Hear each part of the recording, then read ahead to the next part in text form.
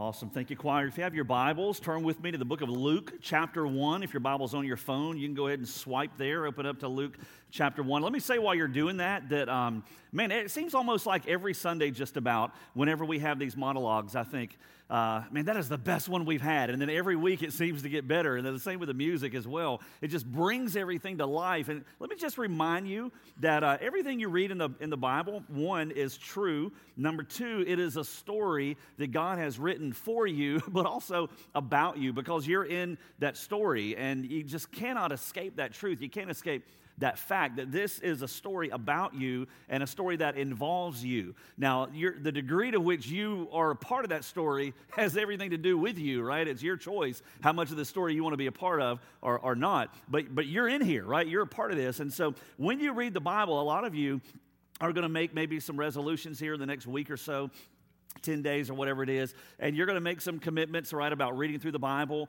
and which are very, very good commitments. But when you do, just let your mind go a little bit, right?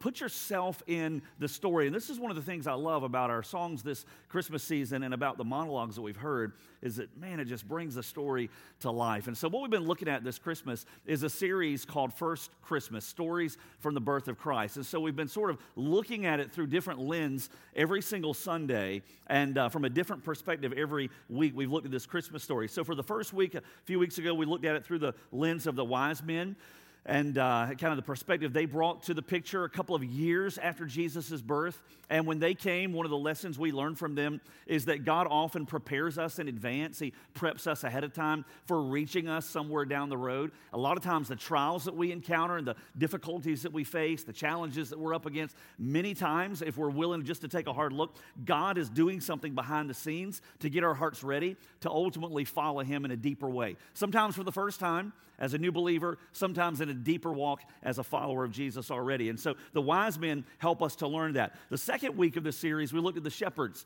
and how those guys were on the margins, right? They were out on the fringes of the story. They were out in the fields, and not just physically, geographically, but in their standing. I mean, these guys, they couldn't even give testimony in court. I mean, they were nobodies, and yet the first people God chose to bring the message to were those guys out in the field camping out, watching a bunch of sheep. And so they remind us in the story, their perspective is that God is more than glad to go to whatever margins exist ultimately to reach us. And some of you are testimonies, right? Because you remember, okay, Brooks, when I came to Christ, man, I wasn't just in the margin, I was off the page. I mean, I was nowhere even on the radar, and yet God went there and He met me. I didn't think He could ever forgive me. I didn't think He could ever find me. I didn't think that He would ever go as far as I was from Him, and yet He went there, and that's where He found me. And He didn't just drag me back kicking and screaming to a relationship with Him.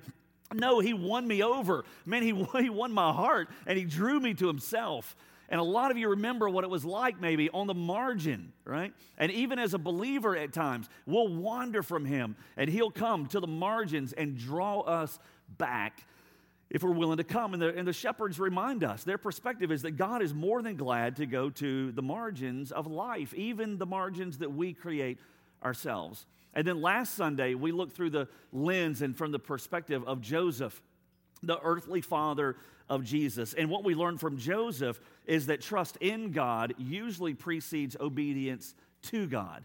Right? We're not going to obey and follow God if we don't first trust Him, right? If some slick talking, person comes along and tries to sell you something that is going to require a lot from you, you're not going to take what they're selling unless you first trust them. Trust has to come first. And Joseph, a lot was asked of him. And Mary captured that, right, in her monologue this morning. A lot was asked of Joseph, and yet he willingly, gladly complied and followed God's lead, and he obeyed God because he first trusted God. God had proven Himself strong, proven Himself faithful. And so that's kind of where we've been in this series this morning. If this is your first time here, then man, it took an hour and a half for everybody else to get those 3 messages, right? 30 minutes at a time. You just got it in like 5 minutes. And so count yourself blessed and highly favored, I guess. All right. So today we look at it from the perspective of Mary. What was the lens through which Mary looked? And in just a moment, we're going to get to a little bit of her perspective there in Luke chapter 1. Now, here's the thing. When we look at Mary's story, I think the key word, there are a lot of them that could come out. A lot of the same things we could say about Joseph, we could say about Mary, right? She obeyed because she trusted. But to me, the sort of the key word that comes out of her story that I want us to focus on today is the word significance. Significance. Every single person in this room today, doesn't matter whether you sit down front, whether you're on the back row, whether you're in the sound booth, whether you're in the choir or standing on this platform, it doesn't matter. Every one of us, in a lot of ways, are on a search for significance in our lives. Sometimes people search for that significance in their career, right? Doesn't matter whether you're male, female. Oftentimes you'll find a search for significance happens in the workplace. By the way, this is the reason a lot of times whenever a man, specifically a man, is laid off or let go from his work, it is often a huge blow to him. Why? Because men specifically, for some reason, right, place a lot of our significance in what we do. It's why when two men meet in a social setting, it's probably happened a billion times this Christmas season, you meet somebody else, two guys are talking, they shake hands, and within 60 seconds, what's the question going to be asked? Hey, so what do you do, right? Because we place a lot of significance on what we do. Wrongly, right? What we do is important, but it's not who we are, but we place our significance, we base our identity many times on what we do. And male, female, both often go on a search for significance down the path of career, only to find out that career is not worthy of finding our significance there. Sometimes people search for significance in their possessions and what they have, right? And that search leads to bigger, and it leads to better, and it leads to more, and it leads to this critical thinking that says, if I only had what he has, if I only had what she has, if I only lived where they live, if I only had the position that they have in work or in life, right?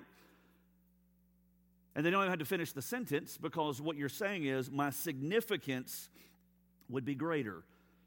But significance doesn't come from what we have. Sometimes people search for significance in success or in wealth or in relationships, and the list goes on and on and on. Here's the thing about Mary in her story. She is an incredibly significant player in the overall scheme of things, right? Some people have placed a little more significance on her, perhaps, than what God desired or intended. But she's a key player in the story, obviously.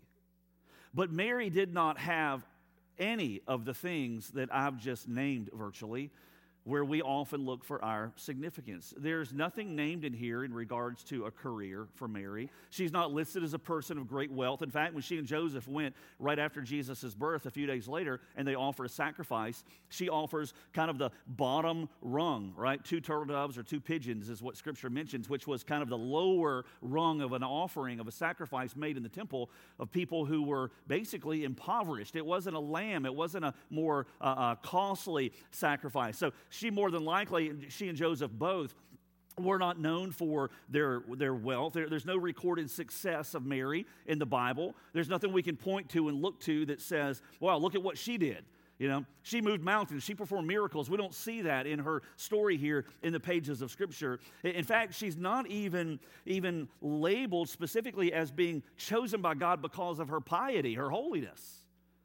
And there's nothing in the Bible that says she was chosen to bear Jesus, the Son of God, right? Because she was especially holy or spiritual. None of that is in the Bible. I mean, we just don't see that there. Now, her, Elizabeth and Zacharias, when they would ultimately parent John the Baptist, they were sort of selected because of their close walk with God. But nothing is said of that with Mary.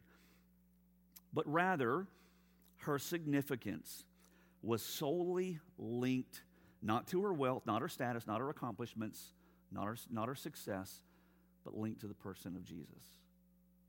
So let's pick up her story here. Luke chapter 1. Let's begin in verse 26. We're going to read quite a few verses of Scripture here. Luke chapter 1, verse 26. So let's just start tracing her story here, beginning in Luke chapter 1. Let's go ahead and bring that up if we can, beginning in verse 26. So it says, Luke is writing here. Luke is extremely attentive to detail in his gospel.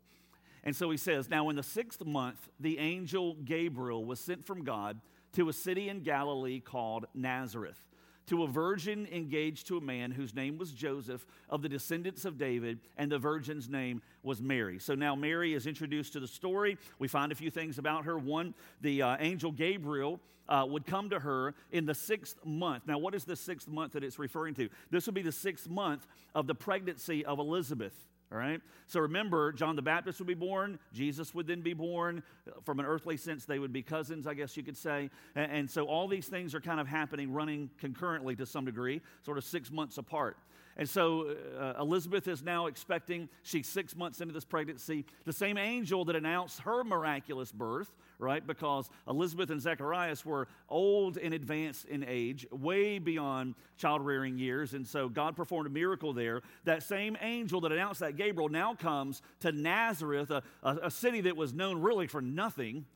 And I love the way that was brought out in the monologue. Later in Jesus' ministry, it's going to be mentioned that no good thing comes out of Nazareth, right? Well, Mary did. And so Mary ultimately is from this little town. And verse 27, Luke points out something real important, that she is a virgin engaged to Joseph. It's extremely important that we understand here the place of the virgin birth in the story of Jesus. Mary and Joseph would have other kids. I mean, the Bible mentions that later after Jesus' birth.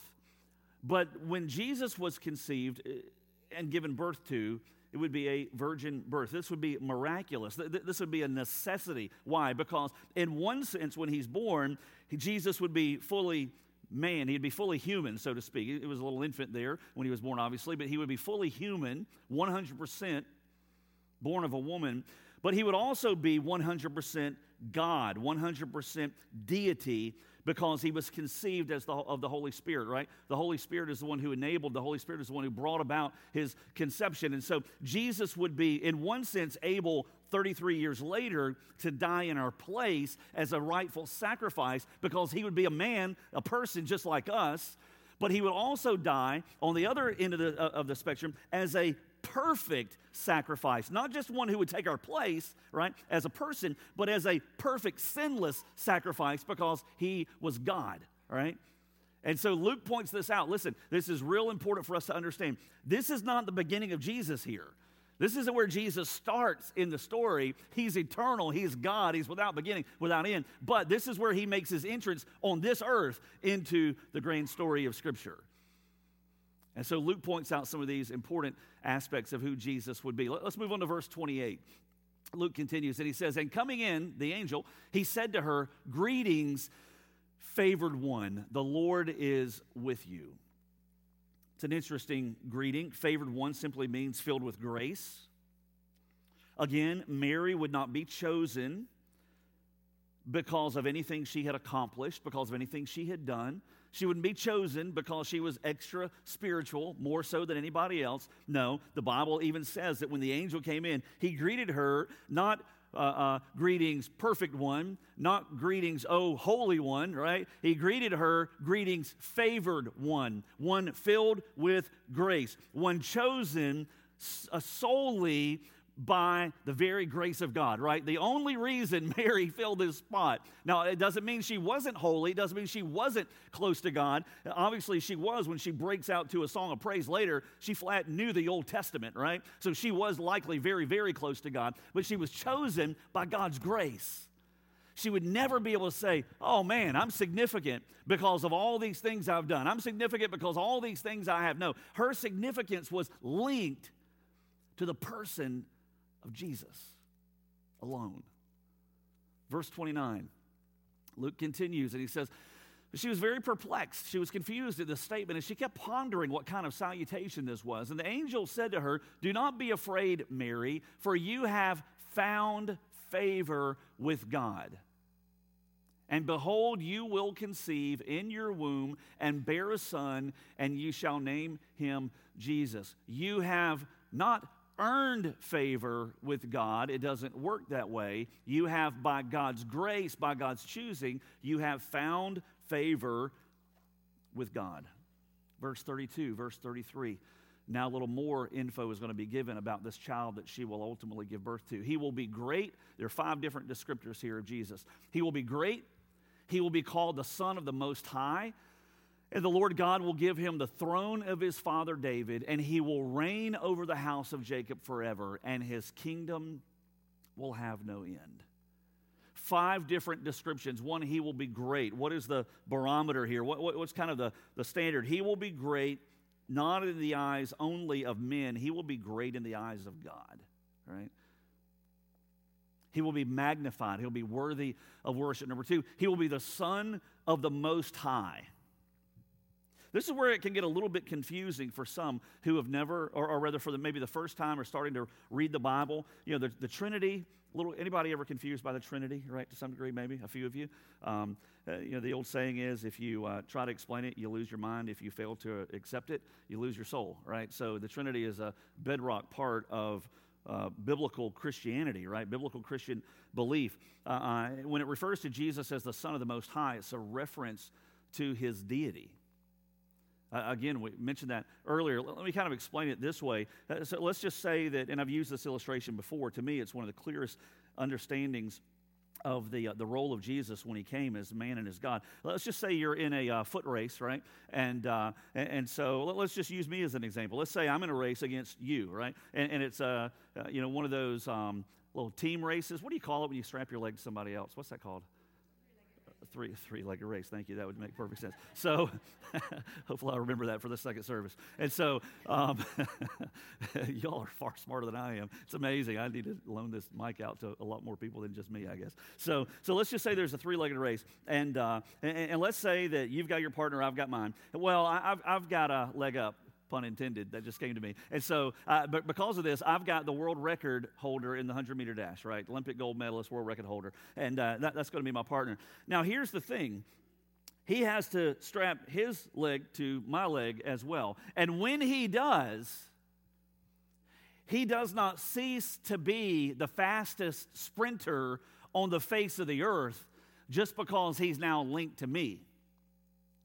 However, he has taken on, let's just say, a significant liability by being strapped ultimately to this guy, all right? So he doesn't cease to be who he is. He still is and has been the fastest man on the face of the earth, but he is now running at somewhat of a liability, somewhat of a disadvantage. When Jesus came to this earth, he did not cease to be God. He always has been, always will be, and he was that day. As a little baby lying in that manger, that was God right there. When Mary and Joseph looked at him, and when the shepherds came and they saw him, and 2 years later, when the wise men came and they ultimately bowed down and gave gifts to him, that was God all the way through, right? That was God from beginning of the story all the way through the rest of the story through the Gospels. That is God, right? Jesus was, is, and always will be God. But when he came to this earth, he didn't lay aside his deity, but he did take on some certain limitations, right? He was confined to a human body. He couldn't be more than one place at one time. He took on the limitations of humanity. But what the angel wants to emphasize here is, do not miss this. He will be called the Son of the Most High. He will be God in flesh. And the Lord God will give him the throne of his father David. A third descriptor, a fourth is similar, and he will reign over the house of Jacob forever, right? This will be a king. He will have a mom. Oh, this is Mary's son. He will have an earthly father. Oh, isn't this Joseph's son? And that'll be used against him later on in the story in the Gospels. But this will not be any ordinary person. This will be a king that walks the earth. And the angel says that his kingdom, every king has a kingdom, and his kingdom will have no end. It will be eternal forever and ever and ever. Verse 34 through verse 37, next section there. Oh, I'm sorry. Let me go back. I'm sorry. I overlooked this part here. John later in his gospel is going to reference the deity and the humanity of Jesus. Look at what he says here on the overhead. John 1 and then skipping ahead a little bit to verse 14. John says, in the beginning was the Word, a reference to Jesus, and the Word was with God, okay? In the beginning was the Word, he's God. The Word was with God. The Word was God. Verse 14 helps us understand this is Jesus. And the Word became flesh and dwelt among us, and we saw His glory, glory as of the only begotten from the Father, full of grace and truth. When you read through the Gospels, when you read through Scripture, it is always, always, always painted clearly that Jesus is no less than God Himself. Let's go back to Luke's perspective. Luke chapter 1, verse 34. Let's pick up what he has to say. Well, Mary says to the angel, how can this be since I'm a virgin? Okay, there's a little issue here.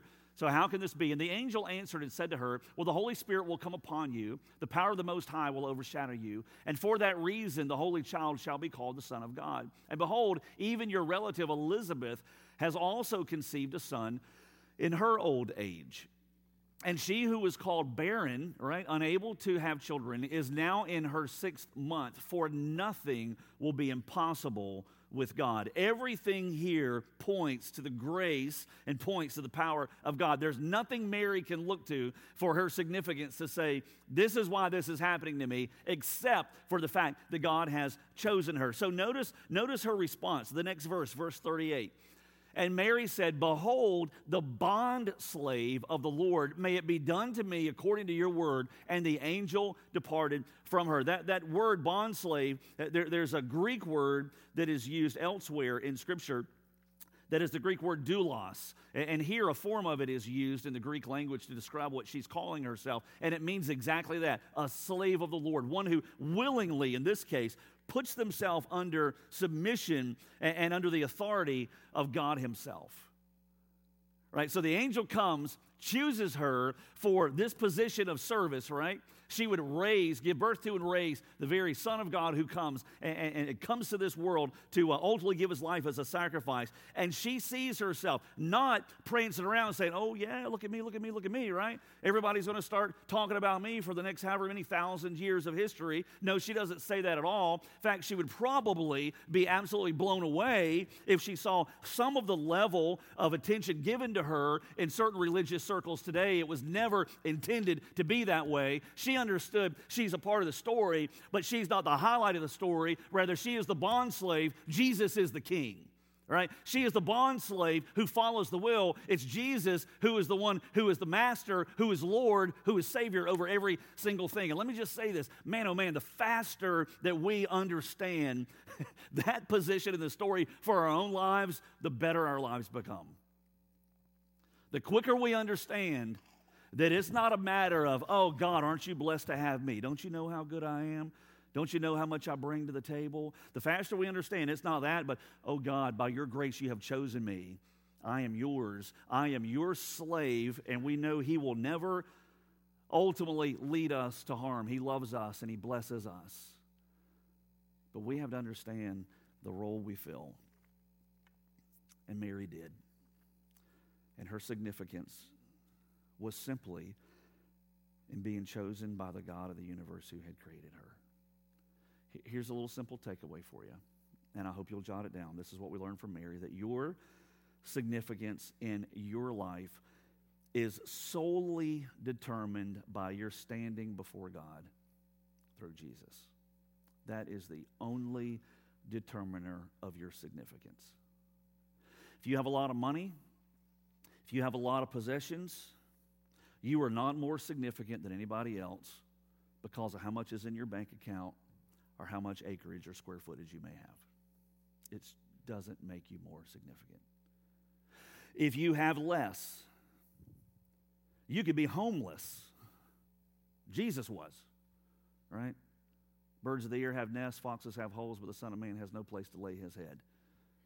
You could have no home, no square footage, no yard, no nothing, and it would not impact your significance to any degree whatsoever. But rather, your significance, my significance, is solely determined by our standing with God through Jesus. I'm not more significant if I preach a message that may help someone, and I'm not less significant if I preach a message that hurts someone or makes someone want to walk away from church, right, for the rest of their lives, right? It doesn't make me more significant, less significant. My significance, yours as well, is solely determined by where we stand with God through Jesus. Let's take a look at this real quickly. Let's pull out a few passages. You can jot these down, turn there later for the sake of time, but you can follow along with me on the overhead. 1 Peter chapter 2, look at what Peter says, right, years later after this event would unfold. 1 Peter chapter 2, verse 9 and verse 10. The parts that are in all caps are simply references to an Old Testament passage. So Peter says, but you, speaking to the Christian, right, are a chosen race, a royal priesthood, a holy nation, a people for God's own possession, so that you may proclaim the excellencies of him who has called you out of darkness into his marvelous light. For you once were not a people, but now you are the people of God. You had not received mercy, but now you have received mercy. Peter says, hey, Christian, follower of Jesus, listen, you are a chosen people. Man, God has chosen you for himself. There is significance there. Ephesians chapter 1, verse 3 and verse 4. Blessed be the God and Father of our Lord Jesus Christ, who has blessed us with every spiritual blessing in the heavenly places in Christ, just as he what? Chose us in him before the foundation of the world, that we would be holy and blameless before him. Let's go a little bit further. 2 Thessalonians chapter 2. Paul writing here, verse 13 and 14, but we should always give thanks to God for you, brethren, beloved of the Lord, because God has what? Chosen you from the beginning for salvation through sanctification by the Spirit and faith in the truth. It was for this he called you through our gospel, that you may gain the glory of our Lord Jesus Christ. God calls you by his grace. Not because you did good, not because you know a lot, not because you have a bunch of stuff, not because you're more valuable to the kingdom than anybody else. God chose you by his grace. Therein lies your significance. I used to think when I was in college, I gave my life to Christ when I was much younger, but when I got off to college, I got involved with a campus ministry. And, I'd hear people, there were a couple of hundred students who were part of this campus ministry called Campus Crusade for Christ. And I'd hear people give their testimonies, their stories. And some of them were so dramatic. Some of them were athletes, right? Guys off the football team that, they could never see the field, but if they were on the team, everybody wanted to know them, right? They'd share their stories. And, you couldn't help but think as a young believer, like, man, boy, their story is so significant, And now, older, hopefully a little bit more mature in my faith, I realize that is so far from the truth. Every single story of what God has done in your life is significant because it's all about him. It's not a Calvinist thing or an Arminian thing. It's not about, well, what do the Calvinists believe or what does an Arminian believe? It's not about that stuff. God clearly does something in here to draw us to himself. But we got to take him up on his offer, and we got to follow, lest Jesus, why would he have ever invited people to follow me if we didn't have a say in the whole thing? It's both. God chooses us, but as we follow him, we can't ever say, wow, look at what I bring.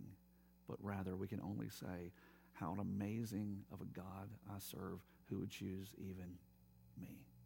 That's your significance. That makes you highly significant in this world in which we live. That God would go even to the margins to find you, and when he did, would ultimately seek to use your life to bring glory to himself. You know what's interesting? We won't take time to read the passage here. I've got them on the overhead, but for the sake of time, we won't go there. But in the book of Matthew, in chapter 3, when Jesus is baptized, what does the Father say to Jesus? This is my beloved Son. He says it for everyone to hear. This is my beloved Son in whom I am well pleased. Right? You familiar with that? Raise your hand if you're familiar with that. Right? If not, you are now. Right? Just heard it. So Jesus is baptized, not for any type of significance of being forgiven of sin. He's perfect. He's God. But the Father from heaven says, this is my beloved Son in whom I'm well pleased. What happened in Matthew 4 immediately following that event? Jesus goes out to the wilderness and is tempted by the enemy, tempted by Satan himself. 3 different occasions he's tempted. And what does the enemy say to Jesus? He attacks him at the level of his identity. Hey, if you'll only do this, I'll give you that. Hey, if you'll only do this, everybody will know who you are. Hey, if you'll only do that. And it's almost as though the Father was saying on the front end of Jesus' temptation, don't forget in the point of testing that your significance is not in what you do, it's in who you are. And man, let me just say, Christian, perhaps a lot of heartache can be saved in your life and in mine if we just remember that in the moment we turned from sin and gave our life to Jesus, that our identity, our new identity was established, and that our significance was written in stone, that we are highly significant because of whose we are. How much more heartache can be avoided in our search for significance if we just remember we already have it. And the picture that Mary paints is that it's not because of what we do or what we have. It's in the fact that we've been chosen by God.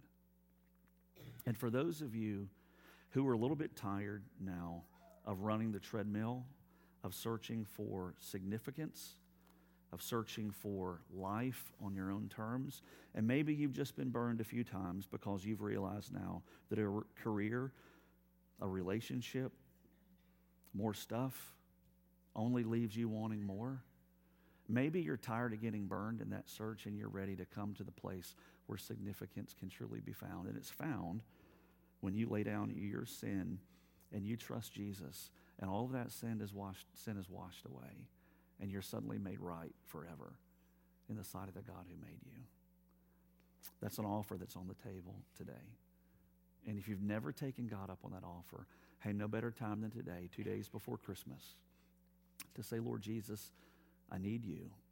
And today I turn from my sin and invite you to come in, forgive, and take over. What an offer. That's why he came. Not to give us a lot of songs to sing at Christmas. He came to set us free. He came to set you free and to give you life that only he can give. Let's pray. Lord, how neat it is to look at the story from these different perspectives, the wise men and the shepherds and Joseph and today Mary. Lord, thank you that you don't point to anything in her life that would cause us to think it was for that reason she was chosen to give birth to Jesus. Thank you that you don't point to her successes or her wealth or her circles of influence or any of those things, Lord. In fact, even in the wording you use as favored one, you tell us that she was only chosen by your grace. And Lord, here in this place today, you also offer to us the opportunity to find our significance only in the person of Jesus. And Lord, that we're not important, we're not any better off or any worse off because of what we do or have or don't do or don't have. But Lord, our significance is wrapped up only in the person of Jesus and where we stand with you through a relationship with him. Lord, for some here, Lord, they've heard the message of the gospel, but they've chosen to continue to stiff-arm you and to push you to the margins and to keep you on the curb of their life, God. And Lord, I pray that today that you soften their heart, that you win them, Lord, that you draw them to yourself, and that today those that have kept a distance will finally come home and that they'll give their lives to Jesus. Lord, that is so important because we don't have any relationship with you, God, except through that surrender to the person of Jesus Christ. It's why he came. And so, God, I pray today as well for those who already know you, Lord, that we wouldn't be duped into the trick of finding our life's value or our significance in any of the things I've mentioned and having more, accomplishing greater things or any of those things. Yes, we need to have intentionality in life. And yes, we want to push ourselves. But God, it's not to gain your favor. It's not to gain significance. We already have that through our relationship with Christ. And so, Lord, I don't know what decisions need to be made today to take that off the pages of your word and apply it to our lives. But Lord, give wisdom, I pray. And where decisions need to be made, Lord, give the courage to make those choices today in this place And Lord, may you get glory through the lives that we live in submission to the person of Christ. And so, Lord, thank you for this time for us to decide what we're going to do about what we've heard. Lord, help us to apply it. Help us to follow you. And it's in Jesus' name we pray. Amen.